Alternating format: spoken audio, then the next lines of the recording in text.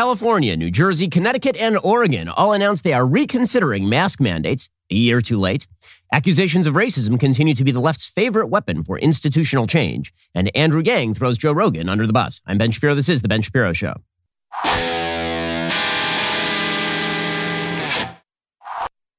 The Ben Shapiro Show is sponsored by ExpressVPN. I talk about them every single show. Why haven't you gotten a VPN yet? At ExpressVPN right now at expressvpn.com/Ben. We'll get to all the news in just one moment. First, you have to be looking at the interest rate news, and you know that the forecasts do not look good. The fact of the matter is the Federal Reserve is about to raise the interest rates. This means mortgage rates are about to go up, which means you need to sneak under the wire right now. Look at your monthly payments on like all the stuff that you pay for. Your mortgage is by far the largest expense you have.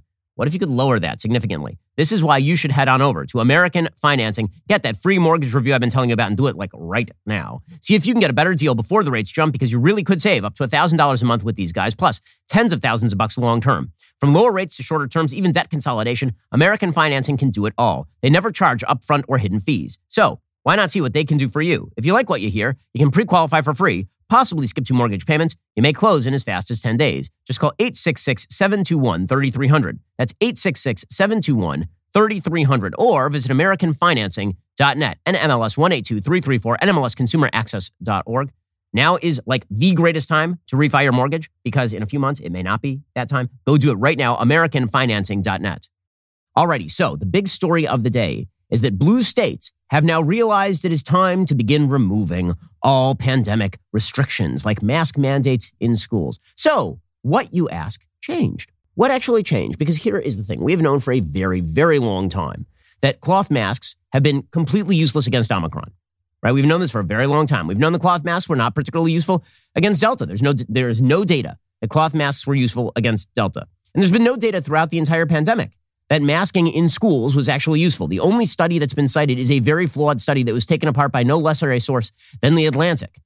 Okay, so the simple fact of the matter is there's been very little data to back many of the pandemic restrictions, particularly since the advent of the vaccines. Before the vaccines, you could at least make the case that we needed some social distancing, that we needed some restrictions on what kind of masks you were wearing when you were in close quarters with people who were elderly.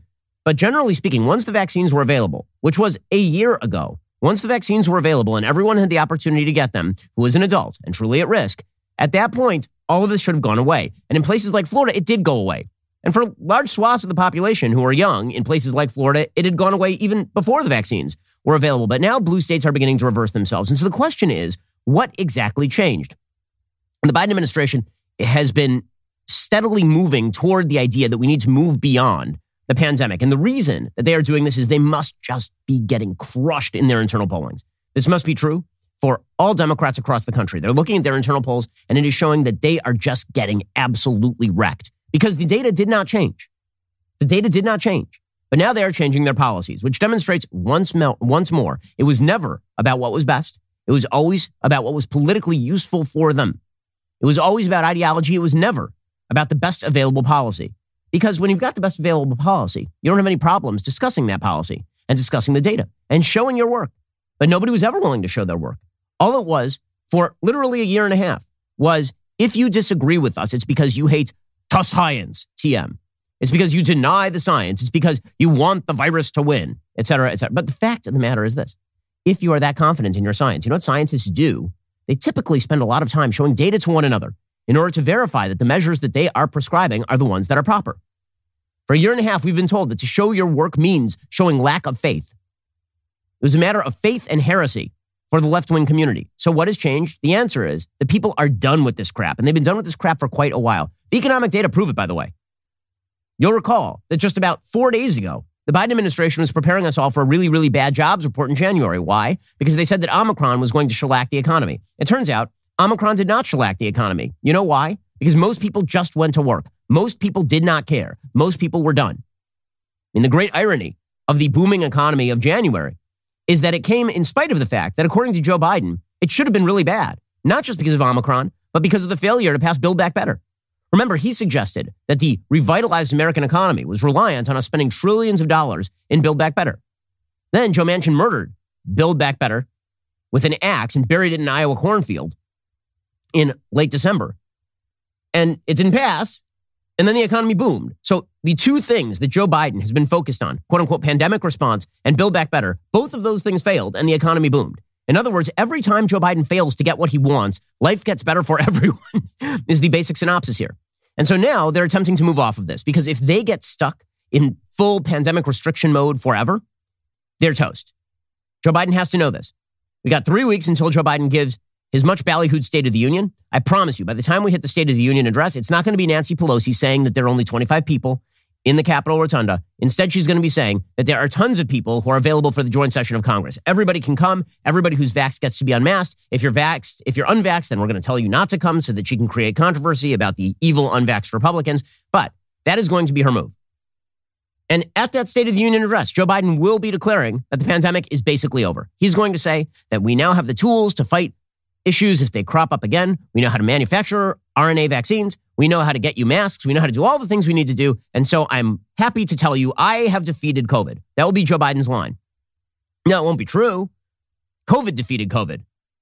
I mean, Omicron defeated COVID because the more deadly strain, Delta, was killed off basically because Omicron outcompeted it because it's 70 times more transmissible than Delta. So that means it moved way faster through the population. It gave a huge percentage of the population natural immunity, including, by the way, people who already had vax immunity. So for me, I had vax immunity, and now I also have natural immunity, I think. And what that means is that I'm good to go. I am golden. But listen, I've been golden since I got the vax last year, and I really haven't cared about what happened post that. Alrighty, coming up. The Democrats are all shifting their position with regard to Omicron and masking. What changed? Maybe it's that they got caught with their mask in the cookie jar. We'll get to that in just one moment. First, I want to tell you about something unbelievably great I did for my parents. Because I'm a great son. And you can be a great child for your parents, or you can be a great husband to your wife or wife to your husband by doing this one simple thing. You need to head on over to Legacy Box right now. Because out in your garage right now, you got a bunch of old photos, a bunch of old film reels. And those things are just moldering out there. They're getting mildewed and they're getting damaged. What if you could preserve that stuff for all time so it can be handed down generation to generation and so that you could enjoy it at a moment's notice? This is what Legacy Box does. Legacy Box is the easiest and safest way to reclaim all the priceless footage you haven't seen in years. Send in your Legacy Box filled with aging VHS tapes, camcorder tapes, film reels, pictures. Their team will professionally digitize everything by hand at their 110,000 square foot production campus right here in the United States. You get everything back on a thumb drive, DVD, or the cloud. I've actually done this for my parents a couple of times. At this point, it's fantastic. They made a bunch of copies of the material, sent it to my sisters. We are all enjoying it now. It really is terrific. Visit legacybox.com/Shapiro. Save 40% for a limited time. Order today. Claim this exclusive offer for my listeners. Send it in when you are ready. That's legacybox.com/Shapiro to unlock 40% off today. Legacybox.com/Shapiro. In the last week, the Democrats realized that they are on the wrong side of the American people because there are a series of really, really bad photo ops for Democrats. It began at one of the big NFL games with the LA Rams when Gavin Newsom, the governor of California, appeared next to Magic Johnson. Unmasked. Magic Johnson is a 62-year-old overweight black man who has HIV. Okay, so he is immunocompromised in the classic sense of being immunocompromised. That is what HIV does. And Gavin Newsom was right next to him, unmasked. And Gavin Newsom tried to make excuses for it, and he said he had his mask on his hand as though his hand was transmitting COVID or something. But everybody understood that for the specials, the rules do not apply. So it looked really bad for Gavin Newsom. And then he wasn't the only one. Right? Then we also had Eric Garcetti, the mayor of Los Angeles, who was unmasked, standing directly next to Magic Johnson. Because everybody apparently in the stadium had to get a photo unmasked with Magic Johnson. So Eric Garcetti took a photo with Magic Johnson. He got shellacked. And then he said, well, I was holding my breath. And everybody laughed at him because that's ridiculous. What are you going to do? Hold your breath for like 3 hours at one of these LA Rams games? Is that the idea here? And then Stacey Abrams made the gigantic, enormous, Terry McAuliffe-like political boo-boo of appearing in front of a classroom filled with small children, all of whom are masked, and she is sitting there grinning her ass off, sitting in front of the kids, no mask on her. I mean, this photo is going to be in every campaign ad that is run by whichever Republican wins the primary in Georgia from now until Election Day. This will be the most famous photo in America. And it should be, because it's everything. The children always come last. In fact, in her excuse-making for why this happened, Stacey Abrams, she explained the reason this happened is because she insisted that if she was going to unmask, everybody else be masked. So it was at her behest that everybody was masked in that classroom. And it wasn't just her. There's a representative named Elise Slotkin from New York. And she also appeared in a public setting. And you can see kids behind her, see adults behind her. They're all wearing N95s. And there she is, completely unmasked. So everybody knows this is ridiculous. And the blowback has been intense. And Stacey Abrams got hit so hard that by the next day, after releasing that photo, and then deleting the photo, by the way, by the next day, she was looking for a new online director. She said she'd done nothing wrong, but a good indicator that you've done something wrong is when you start firing the people who did it. So all of this was really bad. And the polling for the Biden administration has been really bad. There are polls showing more than half of Americans believe that America is moving in the wrong direction. And the reason for that is because a huge percentage of Americans believe that their government officials are out of touch with them and what they need and what the realities are of the situation on the ground. And so now you've started to see the Biden administration move. And not just the Biden administration, states across the country. So the Biden administration has been caught flat-footed on this. They're giving mixed messages. So Jen Psaki, for example, at the White House yesterday, she was saying it's still our position that kids should be masked. She could not explain why. On the mask mandate question in New Jersey and other states, the CDC is still recommending universal masking in schools. That's correct, and that still remains our recommendation. So are you pleased with and fine with the New Jersey governor's decision? Again, our advice to every school district is to abide by public health guidelines. It continues to be at this point that the CDC is advising that masks can delay, reduce transmission. There are also a number of other mitigation measures that we've put in place, but that continues to be CDC guidance. Okay, but by today, this will shift. I promise. By the end of the day, the White House will have already started to shift its tune on this. You can tell because all of their favorite people, like Leana Wen over at CNN, they've already started to shift their tune. So Dr. Leana Wen, who has been a COVID panic monger this entire time, refusing to striate by age and health condition, the actual risk, suggesting that small children are at dramatic risk of COVID death, which of course is not true. Now she's saying, well, we should get rid of the restrictions. Welcome to the party, pal. Here's Dr. Leana Wen explaining that the reason that we can now get rid of the COVID restrictions is the data changed. I need her to explain which data changed. Which data changed? Because there are no new data on the efficacy of masks via Omicron. There's no new data with regard to masking of children in schools. None. She's just making this up. It is not that the data changed. It's that the polling changed. And Democrats are starting to see that they are on the wrong side of the American people. Here's Leana Wen. There was and is a time and place for pandemic restrictions, but when they were put in, it was always with the understanding that they would be removed as soon as we can. And in this case, circumstances have changed. Case counts are declining. Also, the science has changed. We know that vaccines protect very well against Omicron, which is the dominant variant. Everyone 5 and older have widespread access to vaccines. And we also know about one-way masking, the idea that even if other people around you are not wearing masks, if you wear a high quality mask, that also protects you, the wearer, too. And so in this case, I'm not saying, I don't think anyone really is saying that no one should ever wear masks, but rather that the responsibility should shift from a government mandate imposed from the state or the local district or the school. Rather, it should shift to an individual responsibility by the family, who can still decide that their child can wear a mask if needed. Not a single thing she said is new data. Not one thing she said is new data. There was never any evidence that the vaccines would not protect against hospitalization and death with Omicron. There was no data to prove that. From the earliest days in South Africa, it was very, very clear that both natural immunity and the vaccines protected against hospitalization and death with Omicron. It was never more deadly than Delta. That was one of the key attributes of it from like the first data emerging on Omicron back in November. That has not changed. How about one-way masking? Has that changed? Of course that's not changed. I've been saying that for well over a year. How about the idea that vaccines are widely available? Who's been saying that for over a year? And then social media have been cracking down on me for saying that for a year. Because if Leana Wen says it, it's fine. If Hotez says it on CNN, it's fine. If Jen Psaki says it, it's fine. If I say it, it's very bad. This is why all of their crap about misinformation is just crap. Not one iota of what Leana Wen says there is changed science. We have known every single bit of what you just said for a year.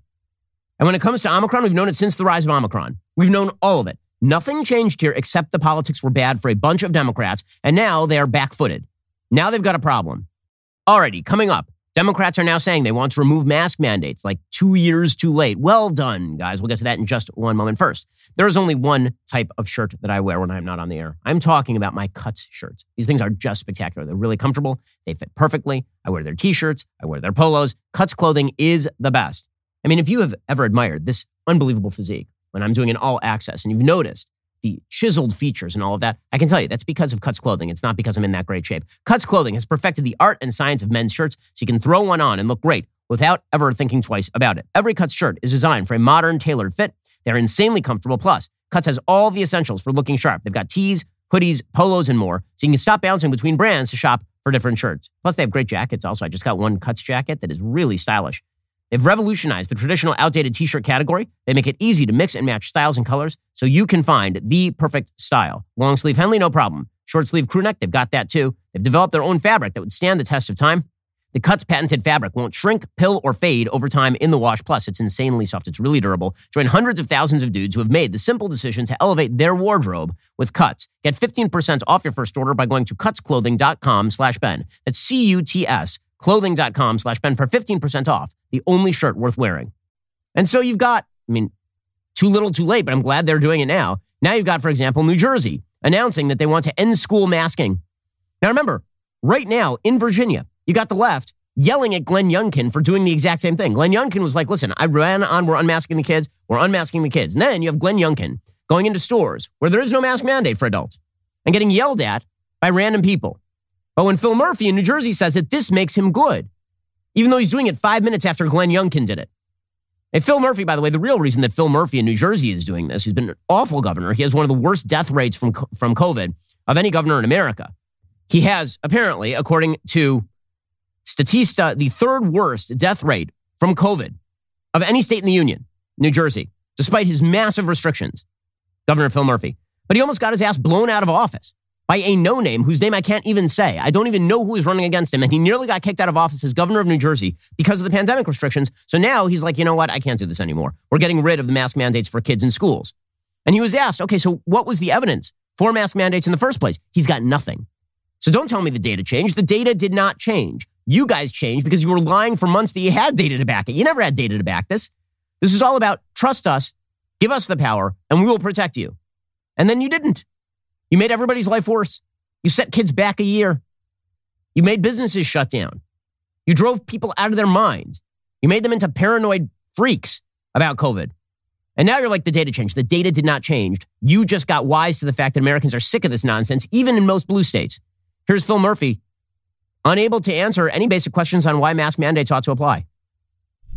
Have you seen data that definitively proves that these mask mandates have worked? The numbers you just presented are impressive, but are they different from the numbers in states where they didn't have mask mandates?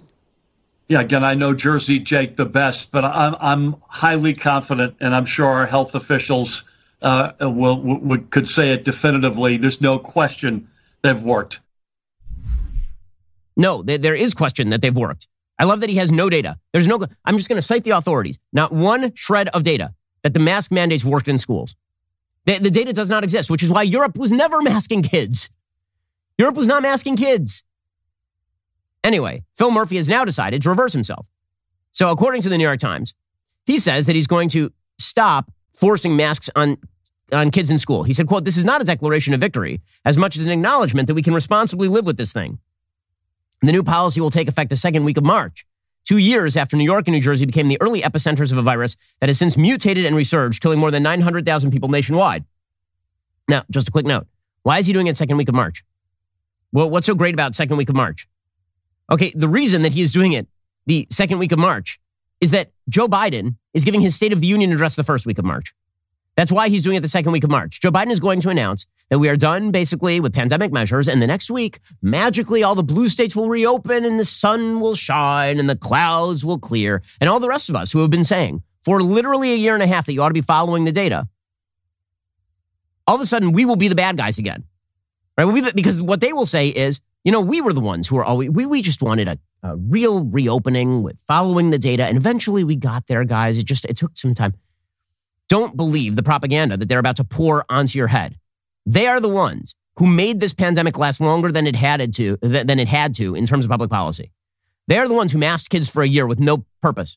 2 years with no purpose. And now the polls cut against them, and suddenly we're supposed to believe that they were good faith actors all along, despite the fact that they never showed the data, ever. Murphy's move follows a decision last month by the Democratic governor of Pennsylvania, Tom Wolf, to rescind his state's school mask mandate.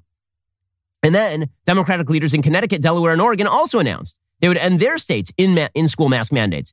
Connecticut will permit students and staff members to stop wearing masks by no later than February 28th. Delaware and Oregon will end their mandates by March 31st. Meanwhile, Gavin Newsom in California, he announced that the indoor mask mandate will end next week, but only for the vaccinated. Because, of course, we have to keep pretending that the unvaccinated are somehow killing everybody while the vaccinated are not killing anyone. And now the reality is the unvaccinated are dying at a much higher rate than the vaccinated because the vaccines are, in fact, good at preventing hospitalizations and death. They are not good, however, at preventing infection. The vaccinated and the unvaccinated are both passing Omicron at this point. So Gavin Newsom's going to pretend that it's because Omicron is waning. He says, citing a 65% drop in COVID-19 cases since the peak of the Omicron surge, California will end its statewide indoor mask mandate for vaccinated individuals next week, nearly 2 years after it was first implemented, according to Governor Gavin Newsom on Monday. This is CNN reporting. Quote, on February 15th, California's statewide indoor mask requirement will expire. Unvaccinated people must still wear masks in indoor public settings. This notice how this basically justifies him taking a photo next to Magic Johnson with no mask on, right? Because he's vaxxed, so it's okay now.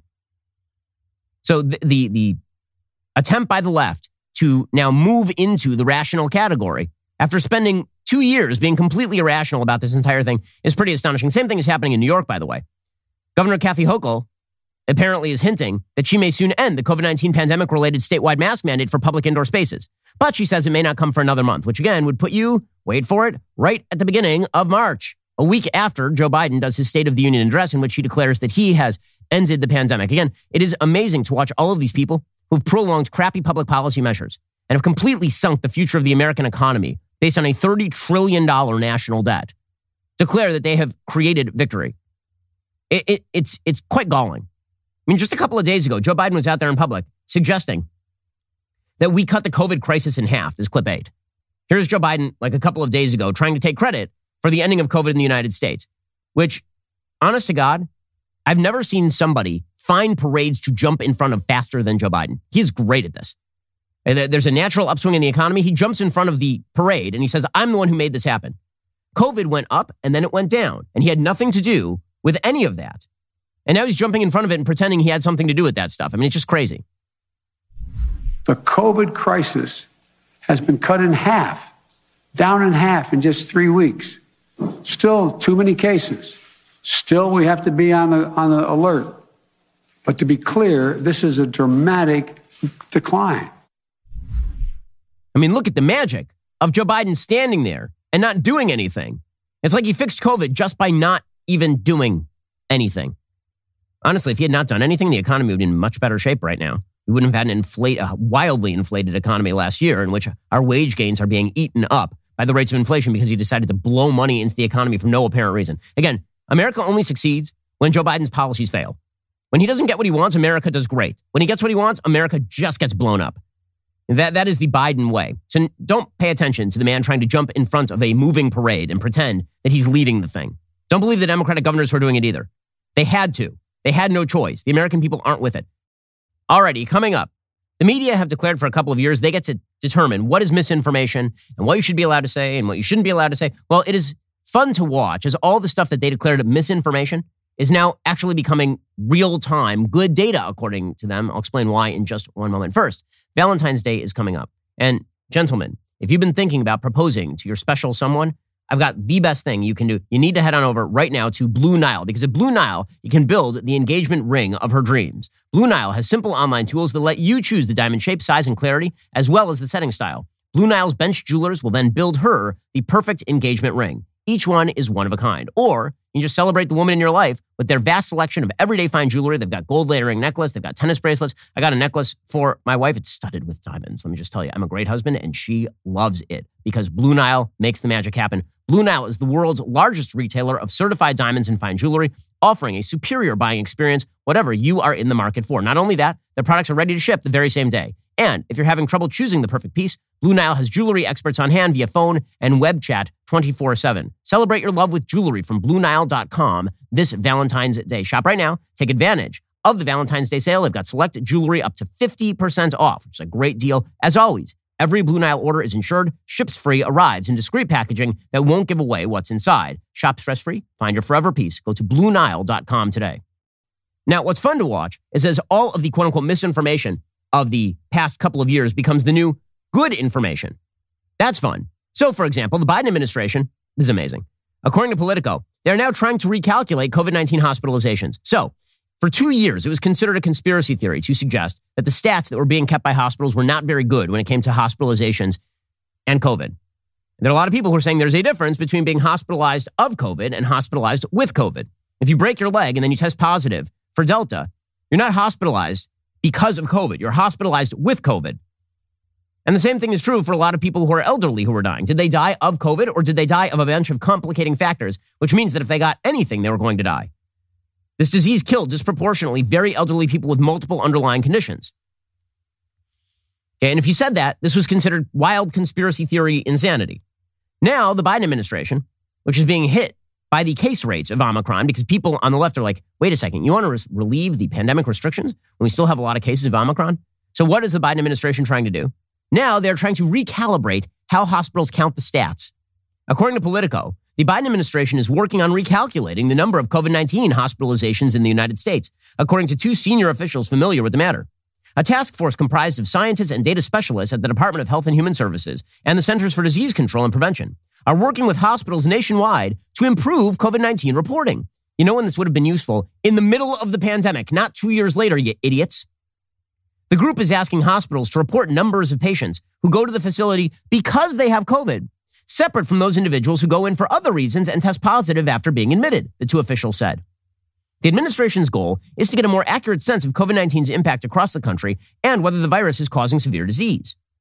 Senior Biden health officials have increasingly relied on hospitalization numbers rather than case counts to determine how to respond to the virus, as well as the efficacy of the vaccines. Lower hospitalization rates could inform the administration's thinking on public health measures such as masking. There it is. Right, so now we are going to go back and ask the questions that many of us were asking at the very beginning. How many people are actually in the hospital of COVID versus with COVID? And now they're going to do it 2 years later. I'd just like to note here that our public health establishment is just hot garbage. They're just terrible at their jobs. There are a few questions that we needed to know, like right up front. Like, for example, the number one question, what is the infection fatality rate of this disease based on age and pre-existing health condition? That is the number one question of this pandemic. And you still cannot get a straight answer. You know why? Because the CDC and the NIH did not do a widespread study on transmission of the disease outside of diagnosis. They never did any sort of serological study looking at antibodies in the blood of people to determine whether they'd already had COVID. It was left to private industry to try and figure out how many people had actually had COVID without receiving a formal diagnosis. Well, you can't calculate the infection fatality rate of the disease until you actually know how many people have had it. You know what the CDC and the NIH never bothered to calculate? That. And that's why they kept lying about natural immunity. I mean, openly lying about natural immunity. We've known about natural immunity, by the way, on planet Earth for hundreds and hundreds of years. This is not a new thing. The new thing was the scientific establishment trying to suggest that natural immunity didn't exist. Right? That was just, you want to talk about science denial, suggesting that there's no natural immunity after you get the disease. That's science denial. And half of our public policy was rooted in that science denial. And they would do no studies at all in order to verify their own position. In fact, they would suppress anybody who said something different. Right? The amount of public health establishment suppression of good information is truly amazing, which is why I don't trust them when they say that they just want Joe Rogan off the air because of misinformation, or they just want to have big tech shut down misinformation. It's a lie. The biggest promoters of bad information throughout this entire pandemic are the people in the public health establishment. When I say the biggest promoters, I mean the people who affected the most people. Because yes, of course, there are people who just said silly things like COVID is not a threat at all, and no one's going to die, or it's just like the flu, or that kind of stuff, or the vaccines are completely ineffective. Okay, that stuff is ridiculous, and it is silly, and people who took that advice were taking bad data. The public health establishment are the people you're supposed to trust, and they never provided the data for what they were talking about in any serious way, and they never did the studies to even find the data for the stuff that they were talking about this whole way. And so when they say now the data have shifted, that's a lie. The data have not shifted. All that's shifted is the politics. And finally, David Leonhardt at the New York Times. He has a piece over at the New York Times called The Mask Debate. More Democratic governors are saying that masks can come off in schools. He says, at a recent high school sports event in my community, I ran into a teenager I've known for years. We gave each other enthusiastic hellos and started to have a conversation, but it was impossible. There was some background noise in the gym. He has a disability that affects how he communicates. Usually it doesn't keep us from talking at length. This time, with both of us masked, neither of us could follow what the other was saying. We smiled and gave up. It was not a big deal, but it reminded me that masks have both benefits and costs. They can slow the transmission of COVID-19, especially medical-grade masks worn properly. See, this is the part nobody ever wanted to talk about, is the fact that if you wear a mask improperly, it does not do its job. The masking study is typically done where they would put a mask fitted properly over a mannequin, and then they would fire particles at the mask. That is not how anyone in the United States has been wearing a mask for 2 years. What you've actually been doing with masks is putting it in your pocket, taking it off, putting it back on, futzing around with it, adjusting your face, pulling it down to eat, pulling it back up to drink. Like all of this stuff means that you are not using PPE properly. I know this because, again, my wife is a doctor who went through medical training at a hospital. This is not how you wear PPE. In any case, David Leonhardt is pointing out that the national debate over mask mandates in schools is picking up again. Yesterday, Democratic governors in Connecticut, Delaware, New Jersey, and Oregon all announced the end of their statewide mandates to take effect in coming weeks. It's a sign that more Americans, not just Republicans, are ready to move to a new phase of the pandemic. Polls found that many Democrats, especially younger Democrats, seem to be overstating their personal risk from COVID. This is correct. In response, some readers argued that exaggerating individual risk is good. It leads to more support for COVID mitigation measures. The real problem is that the United States has done too little to protect people from COVID. There's some logic to this thinking, but the arguments depend on the assumption that almost all COVID restrictions improve public health. That is not necessarily true. Nearly every restriction has both benefits and costs. The question is, when do the benefits outweigh the costs? With vaccines and boosters, the answer is clear. The benefits are really big. Masks, however, have benefits and costs that have to be traded off against one another. Hey, Michael Osterholm, again, this is not me saying this. So when big tech tries to censor, just understand it's not me saying this. Michael Osterholm, University of Minnesota epidemiologist and very early advisor to the Biden administration, was asked about mandated school masking. Quote, "It doesn't work." Why? Medical masks are designed for adults, not kids, says Osterholm. Even masks designed for children slip off their faces. Children take off their masks to eat. Add in Omicron's intense contagiousness and the benefits of mandates may be tiny. Okay, by the way, it happens to be the case that you are screwing with kids when you do this stuff. I talked to an elementary school teacher the other day because the school that my kids go to only recently unmasked the kids. And this teacher was so relieved. She says, I've been trying to get kids in my class to say the letter L for a year. Right? Small kids, very often they can't say L. It sounds like Y. And so in order to show them how L is said, you have to show them how L is said. You can't do it with a mask on. So she says kids are months behind in learning to say the letter L because of the stupidity that did not protect kids in the first place. So all of this is highly irritating, mainly because we're now going to be sold a bill of goods about how this was all done in good faith. The public health experts were right all along. They followed the data. They did not follow the data. They followed the politics. When it became convenient for Democrats to ditch all of this, or rather inconvenient for them not to ditch all of this, then they started talking about the rights of free American citizens. Until that point, they had nothing to say. In fact, reverse. They wanted to maintain these restrictions. And make no mistake, the kind of restrictionist mentality you see from the left, it applies across the board. It is not just with regard to COVID. They will declare emergencies from here till the end of time, and then they will use those emergencies as the predicate for measures that invade your personal liberty and your personal autonomy. This is what they want to do. This is their goal. Meanwhile, those in the media will declare that the public health establishment, it's all well-intentioned. They were just following the data. But here's the thing. The members of the media are even less trustworthy than the people in the public health establishment. A great story out of the Wall Street Journal. Apparently, the folks at CNN are still ticked off that CNN President Jeff Zucker had to resign. Now, you will recall that Jeff Zucker's great crime is that he was stooping his top associate, the CNN chief marketing officer, Alison Gullis, to apparently he's been stooping, according to Rolling Stone, since 1996. And then he's been elevating her throughout her career to the point where she was actually slated to take over CNN as a whole, as a network, based on the fact that she was nailing Jeff Zucker, right, for 25 years. Since I was 12 years old. And so she was about to take over the network. He was going to get elevated up in Discovery. And then it turns out that both of them were hanging out with Andrew Cuomo and basically giving him political advice. And this came out in the Chris Cuomo investigation. And Chris Cuomo wanted all sorts of documents related to this, so Jeff Zucker was forced to resign. So are the CNN anchors upset about Jeff Zucker being corrupt and awful? No. The CNN anchors are actually really, really upset that Jeff Zucker is gone, according to the Wall Street Journal. Quote, some of CNN's biggest on-air hosts during a meeting Monday pressed Warner Media chief executive Jason Kilar for details regarding CNN President Jeff Zucker's resignation. Zucker resigned last week, citing his failure to disclose a consensual relationship with a close colleague. New York-based anchors, including Don Lemon, Brian Stelter, Richard Quest, and Allison Camerata, asked Mr. Kilar a range of questions relating to Zucker's departure and its aftermath, including what to tell network viewers and employees about the executive shuffle. Kilar appeared in the meeting through a video connection. Mr. Quest, the anchor of CNN's Quest Means Business, asked Mr. Killar during the question and answer session whether he considered alternate decisions that would have allowed Zucker to stay on. Quest said there was the possibility of a more imaginative result that would have allowed you to keep the captain instead of throwing the captain overboard while the ship is about to go through iceberg. Oliver Darcy, a reporter who covers media at CNN, asked Killar whether CNN would pay former Cuomo primetime host Chris Cuomo a severance package. Zucker had previously said CNN would not pay Chris Cuomo severance. Lemon followed up on Darcy's question, asking whether Killar had weighed the signals he might be sending by compensating individuals who break with company standards. Lemon said he was asking on behalf of people who posed that question to him. He said, did you think about what message it sends to the journalists in the company and also to the larger public? Someone can be found to break with journalistic standards and then get paid handsomely for it. I noticed that you're asking this about Chris Cuomo, but you are not asking this about Don Lemon, I noticed. Interesting. Killar said those are all theoreticals.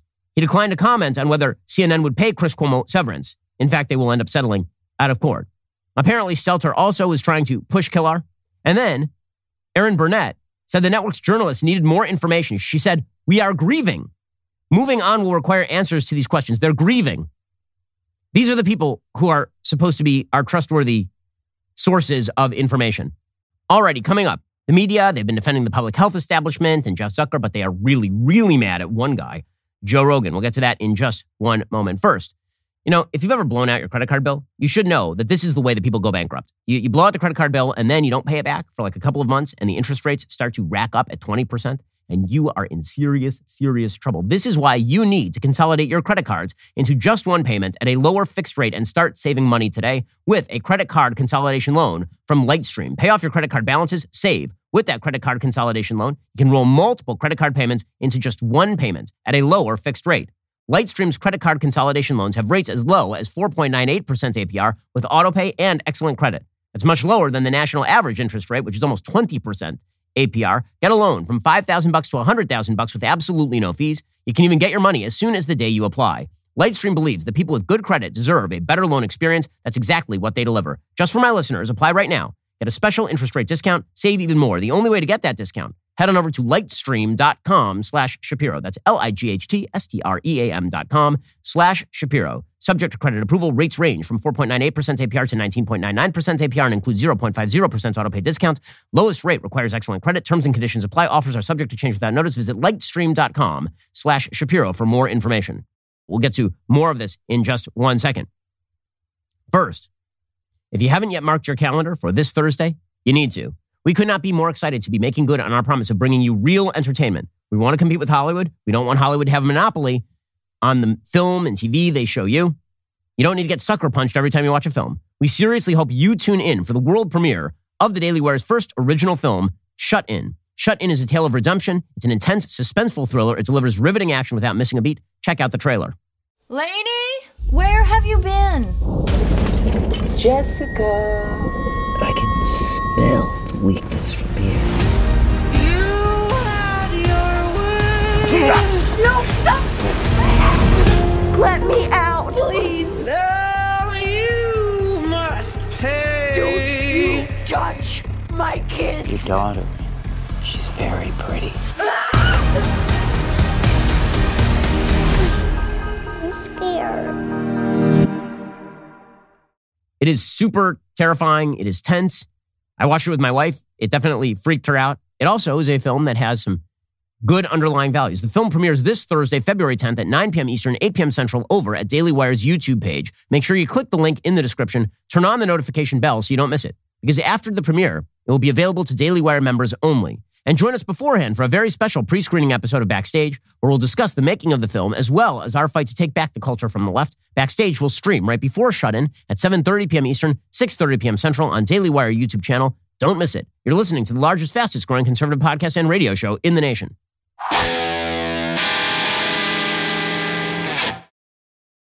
Well, meanwhile, while our media have been defending the public health establishment and defending Jeff Zucker, they are very, very angry at Joe Rogan because they want their competition to go away. And Joe Rogan's very bad because he has been providing misinformation about COVID by interviewing a wide variety of people ranging from Sanjay Gupta to Robert Malone. How dare he do such things?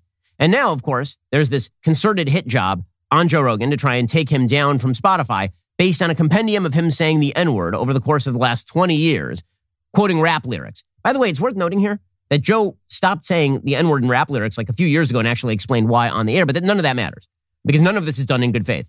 So Brian Stelter, who's supposed to be the reliable source, again, there is no more ironically named show in America than Reliable Sources.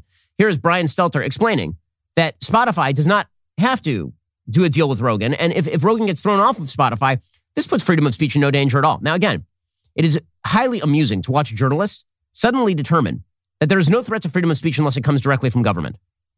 Like, these were the people who are supposed to be the broadest advocates for freedom of speech. Now, they just want anyone who is not them shut down. Now, Daniel Ek, last night in his memo, the CEO of Spotify said, well, we don't want to silence Rogan. So we're going to do more. We're going to consult. We're going to hold meetings. We're going to give money to other people. But we don't want to silence him. That's the wrong frame for this. No. It's not about silencing. This isn't about censoring him. Spotify has an exclusive deal with him. If he wanted to just put up his podcast on Spotify, just like I do, he could go right ahead and do that. But Spotify pays him tens of millions of dollars to be promoted exclusively on Spotify. This is really a media relationship between Spotify and Rogan that has gone sideways, and that's at issue here.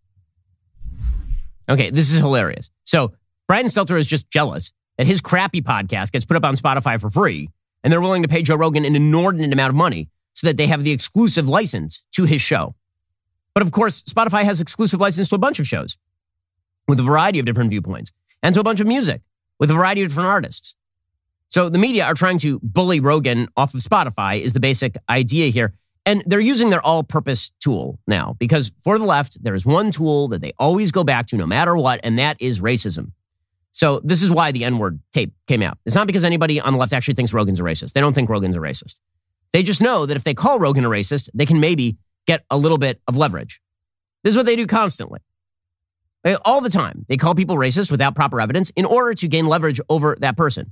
And frankly, I think Joe made a mistake in apologizing for any of this stuff. He should have just said, I'm not a racist. No one actually thinks I'm a racist. You just want me off the air because I don't fit your priors about what I should be saying politically. But again, this is the goal. If you just shout racism a lot, then the media can tsunami you into silence. So here is Karen Attiah from the Washington Post suggesting that Joe Rogan is demonizing people. He's literally a comedian. That is what he does for a living.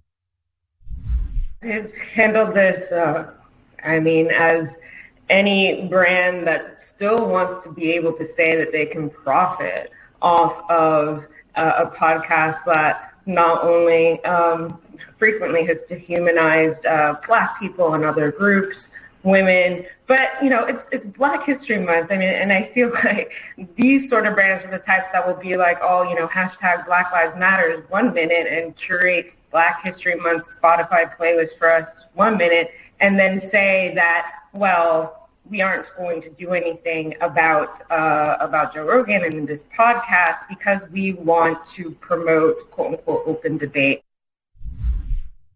Okay, so open debate is of no consequence because after all, if he says things that we don't like, he has to go away, which I thought was sort of the purpose of open debate. Now, the goal here is twofold. One is to get rid of Rogan because Rogan actually is the tip of the spear for people hearing a bunch of voices they wouldn't otherwise hear in the mainstream media. Okay, so that is one thing that's happening. The other thing is bully all of Rogan's friends into silence and by proxy, the rest of America. Side with us or shut up. Those are the two choices. If you speak up, if you raise your head above the water level, we will bang you on the head so hard you'll have a headache for a month. That is the idea here. And the person who got hit hard over the course of the last couple of days is Andrew Yang. And frankly, I'm super disappointed in Andrew Yang, who I've always thought is a super nice guy, right? He came on my Sunday special. He's been a guest with Rogan as well, as far as I'm aware, I think a couple of times. And he had started his own party and all of this. Well, Andrew Yang, I'm disappointed in him just as a human, because here's what happened with Andrew Yang. Apparently, according to Yahoo, he had put up a tweet defending Joe Rogan and saying that Joe Rogan isn't racist. And then he was forced to delete the tweet. According to Yahoo, former Democratic presidential hopeful Andrew Yang has now apologized for saying that podcast host Joe Rogan isn't racist because he works with Black people. Yang, who has since deleted the tweet, stepped into the furor surrounding the embattled Spotify host over the weekend when Rogan and the company were compelled to address a compilation video showing Rogan repeatedly using the N-word on the Joe Rogan Experience. The politician defended Rogan Sunday by tweeting, "I don't think Joe Rogan is a racist. The man interacts with and works with Black people literally all the time." Yang then added, "Do I know Black friends of Joe's who would swear by him? Yes, I do." But the backlash came quickly, and Yang's reasoning was called out by many, including the DNC chairman, Jamie Harrison. Yang then backtracked with a new thread. "I like to believe the best of people, especially if I've met and spent time with that person. Sometimes it makes me miss something. I think we should have the capacity to forgive people, whether a podcaster or a mayor, if they mess up. Maybe it's because I mess up too." He admitted that racism is real, deep, corrosive, even lethal, admitting, I made a mistake in an earlier tweet tonight that downplayed these realities. And he said he deleted the tweet because it was wrong-headed. And then he added, it also hurt people, which is never my intent. I'm sorry. I'm learning, and I appreciate those who reached out to express their feelings. Okay, but that's not what this is about. He didn't like the criticism. The dirty secret of politics is that if you've never gone through the fire, you are likely to be burned by it and do exactly what the arsonists want. You wonder why so many public figures do this? It's because they've never expected it. Okay, there are people like me who've been under constant media attack for 20 years. I've been doing this for a very, very long time. And we literally built a company in order to shield ourselves from the predations of the left. Daily Wire is an independent company. I wouldn't sell our company to Spotify specifically because of this kind of thing, because I don't trust the people at Spotify to back our play. And we hope to set up new wings of the free speech movement where people of a lot of different perspectives can say what they want to say safely and without fear that they're going to be deplatformed or that the left is going to be able to cow them into silence. But if you're Andrew Yang, then you've never been hit, right? You've never had to deal with this. And so the typical instinct for people is to turtle. Well, that's the left of the goal of the left is to force everyone to turtle. That is the goal. And so you're going to see this happen over and over and over again. It's not just going to be with regard to Spotify. It's not just going to be with regard to Rogan. It's going to be with regard to a wide variety of other companies. If you claim racism, then the people at the head of these companies have an ugly tendency to want to immediately cave. They want to flagellate themselves and suggest that you're so right. I just didn't understand racism. Maybe they'll leave me alone. Maybe you'll just leave me alone. If I say I didn't understand, will you leave me alone? Please, will you leave me alone? And the answer is they might leave you alone if you become part of the mob. It depends. Are you useful to them? Can you be useful to them? If you can't be useful to them, your apologies have no consequence. And then you're just Ned Stark and they're Joffrey, and you've offered your fealty and they chop off your head. If you can still be of use, then they turn you into Reek and they castrate you, and then they have you trot around the castle doing their little spying errands for them. So these are your options. If you surrender to the left, you can either be Ned Stark or you can be Reek. These are the two choices in this particular universe.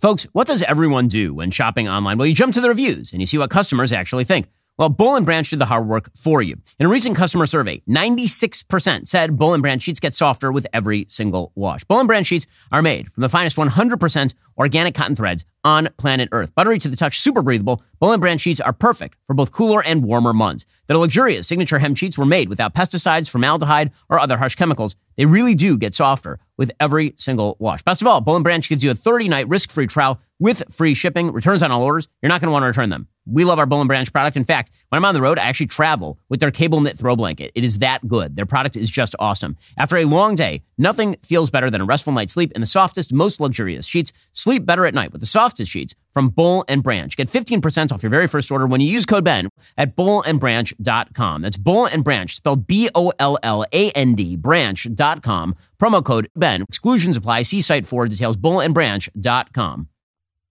So, look at some other companies that are now being attacked this way. So Tesla. So Elon Musk is now a target of the left. Again, like Rogan, he's a target of the left because he refuses to abide by the strictures of political correctness. He says, for example, that capitalism is good and that his company, its growth is good, and that Elizabeth Warren is an idiot, right? He says all of these things publicly.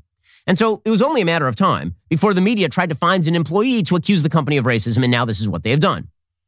According to the Daily Beast, last week, former Tesla employee Kaylin Barker filed a lawsuit against the electric car maker for allegedly disregarding her complaints of racial discrimination, saying that being a black worker at Tesla's renowned California factory is to be forced to step back in time and suffer painful abuses reminiscent of the Jim Crow era. Okay, so first of all, that ain't true. And I'll tell you why that ain't true. Because in the Jim Crow era, you wouldn't have been working at the Tesla factory. It is hilarious to me how people don't seem to understand what Jim Crow was in the first place. The 25-year-old, who is black and gay, claims a white coworker at the company's Lathrop plant called her the N-word and assaulted her with a hot grinding tool. After Barker complained to Human Resources, Tesla allegedly retaliated by withholding her wages. I do not believe this. I straight up don't believe this. The reason I don't believe this is because if someone assaults you with a hot grinding tool, you know what you do? You go to the cops. You don't go to HR. You go to the cops. If someone assaults you with a hot grinding tool, if someone calls you the N-word, you think any HR department in America doesn't fire that person and do a full investigation? Any HR department in America, this is literally their job. And Tesla is a company worth billions and billions and billions. It's the most valuable car maker on planet Earth. You think their HR department is going to blow off a claim that someone called you the N-word at work? Are you kidding me? I don't believe this for half a second. Barker's civil suit is one of multiple cases in recent months to paint a disturbing picture of a hostile work environment for women and people of color at the clean energy giants' factories.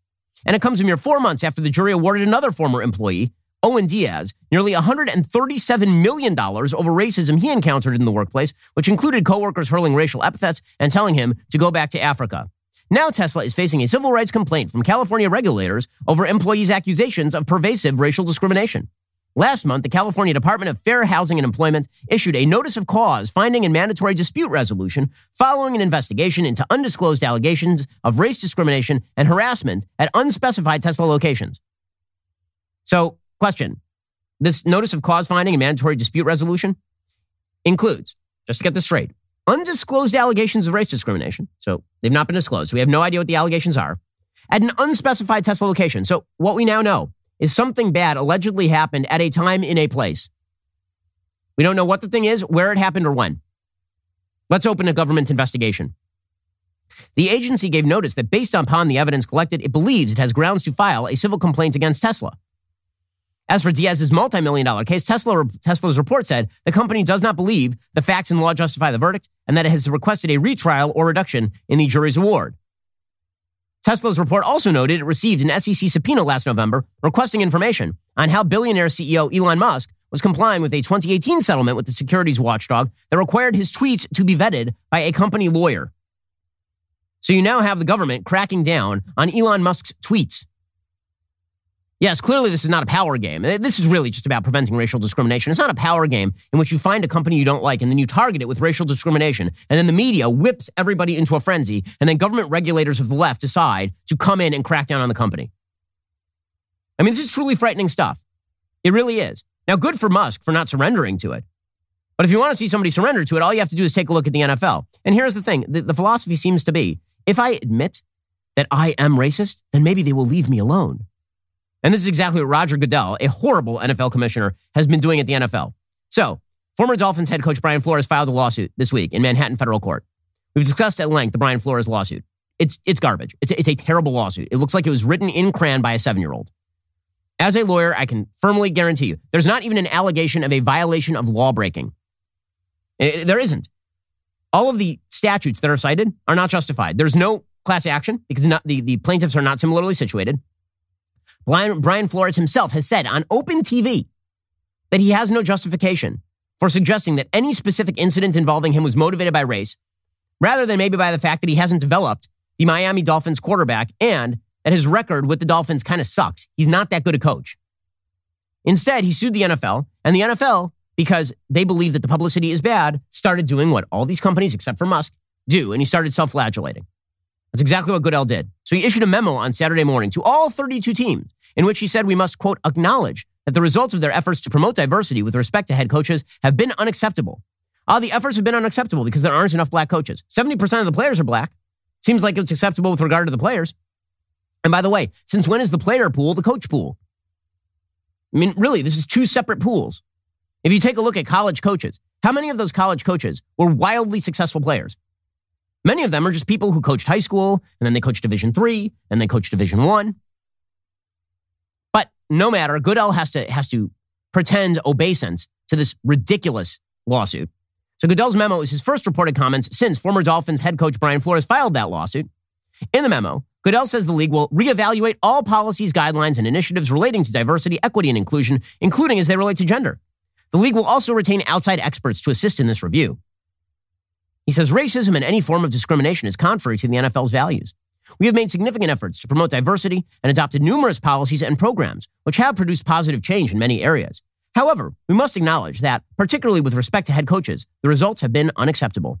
So not unacceptable with regard to special teams coaches or offensive line coaches or D-line coaches, but with results of head coaches, all you have to do is see that there are not enough black head coaches. Now, they're gauging that by percentage of the NFL that is black. Well, why not gauge it by percentage of the American population that's black? Because that looks more proportional. Why aren't there 3% of head coaches who are Asian?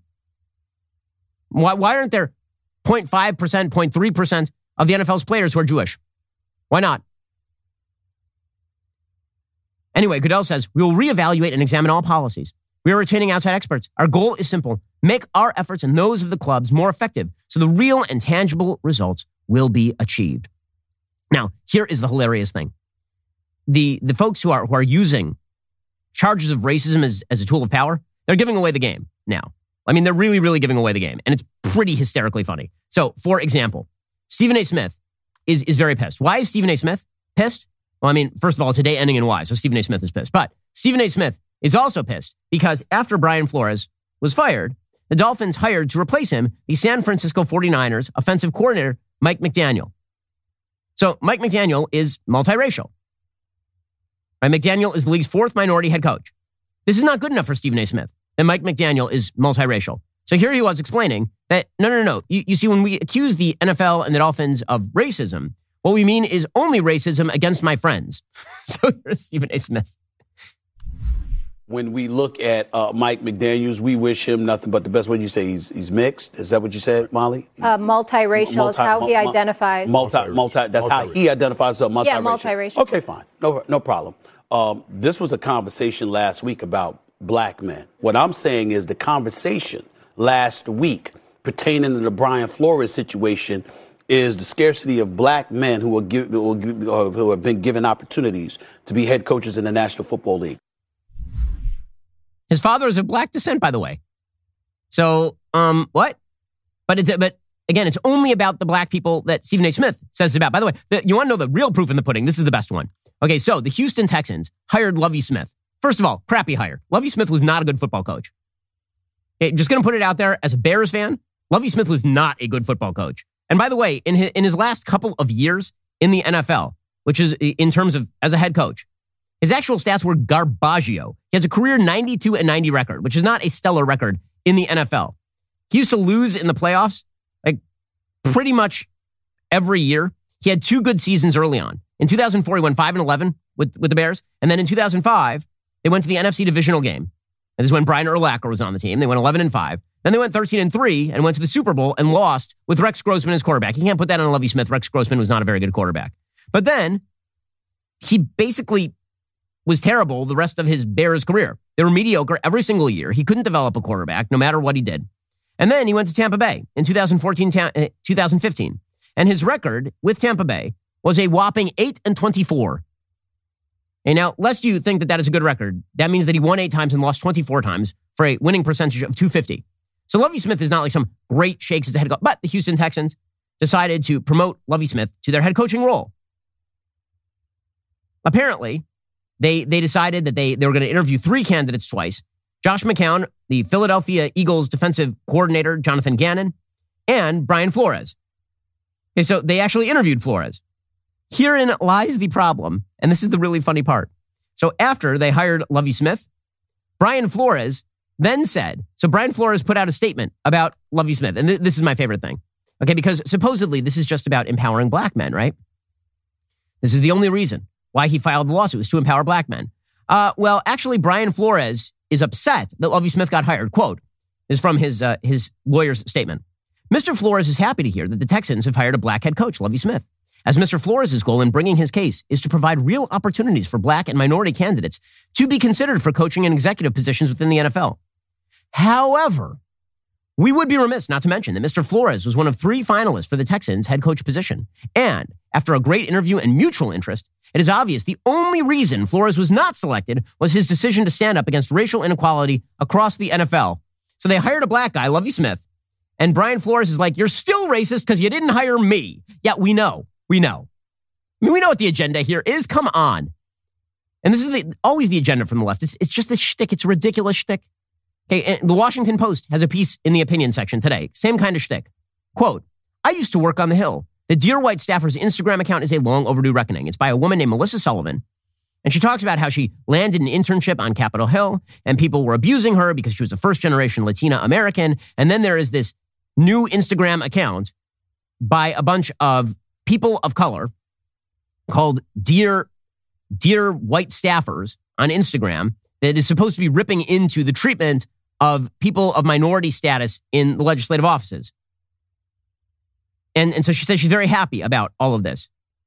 She says, in response to that launch, hundreds of current and former Hill staffers began submitting anonymous stories about their bosses, pay inequity, sexual harassment, racism, and the harmful consequences of working on Capitol Hill, drug use, depression, and anxiety. Now, here's the thing. If you actually have been sexually harassed in a congressional office, that's a lawsuit, is it not? Where are the lawsuits? People are pretty litigious in this country. If actually you have been experiencing real pay inequity in violation of civil rights law, where are the lawsuits? Especially because it sounds like this is a really bipartisan or maybe a Democrat issue. Where are the lawsuits? If you're accusing people of racism, you have a lawsuit on your hands. So where's the lawsuit? And the answer is there is no lawsuit. What is the end goal, according to this piece? Quote, the survey has spurred an unprecedented conversation about salary disparities and how staff can institute more workplace protections. House Speaker Nancy Pelosi and a handful of other members now openly say they support unionization efforts for Hill staff. Yeah, there it is. The Democratic Party buying off all of their own racism and supposed sexism and all of this by saying it's time to unionize, which is precisely what they wanted to do in the first place. Charges of racism as just another tool in the portfolio toward the pursuit of power, as always, as always. It's never about the data.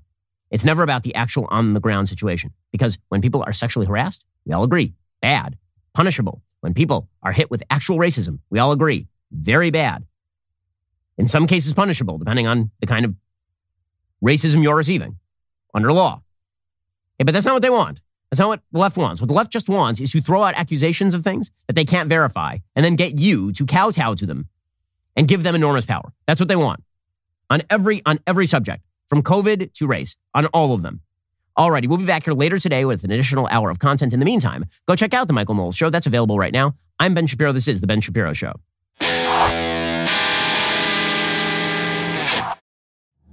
If you enjoyed this episode, don't forget to subscribe to the show. Help spread the word about The Ben Shapiro Show by giving us a 5-star review and sharing the show with a friend. We're available on Apple Podcasts, Spotify, YouTube, or wherever you get your podcasts. And be sure to check out some of our other Daily Wire shows. The Ben Shapiro Show is produced by Elliot Feld. Executive producer Jeremy Boring. Our supervising producer is Mathis Glover. And our production manager is Pavel Wydowski. Associate producer Bradford Carrington. Editing is by Adam Sayevitz. Audio is mixed by Mike Coromina. Hair and makeup is by Fabiola Cristina. Production assistant, Jessica Kranz.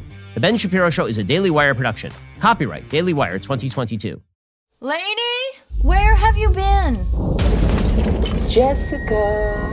I can smell the weakness from here. You had your way. No, stop! Let me out, please. Now you must pay. Don't you touch my kids. Your daughter. She's very pretty. I'm scared. We'll get to more on this in just 1 second. First, Pure Talk believes in American values, and that free should mean, like free. So when you switch to Pure Talk today, you'll get a free Samsung 5G smartphone. There's no 4-line requirement, no activation fee, just a free Samsung that's built to last with a rugged screen, quick charging battery, and top-tier data security. Qualifying plans start at just $35 a month for unlimited talk, text, 15 gigs of data, and a mobile hotspot. Pure Talk gives you phenomenal coverage on America's most dependable 5G network. It's the same coverage you know and love, but for half the price of the other guys. The average family saves almost $1,000 a year. So I challenge you to choose a company that actually doesn't hate your guts and shares your values. Let Pure Talk's expert U.S. customer service team help you make the switch today. Go to puretalk.com/Shapiro to claim your eligibility for your free brand new Samsung 5G smartphone and start saving on wireless today. Again, go to puretalk.com/Shapiro to switch to my cell phone company. I've been using them for years. They're fantastic. You'll love them as well. Go to puretalk.com/Shapiro and claim your eligibility on that free brand new Samsung 5G smartphone. Start saving.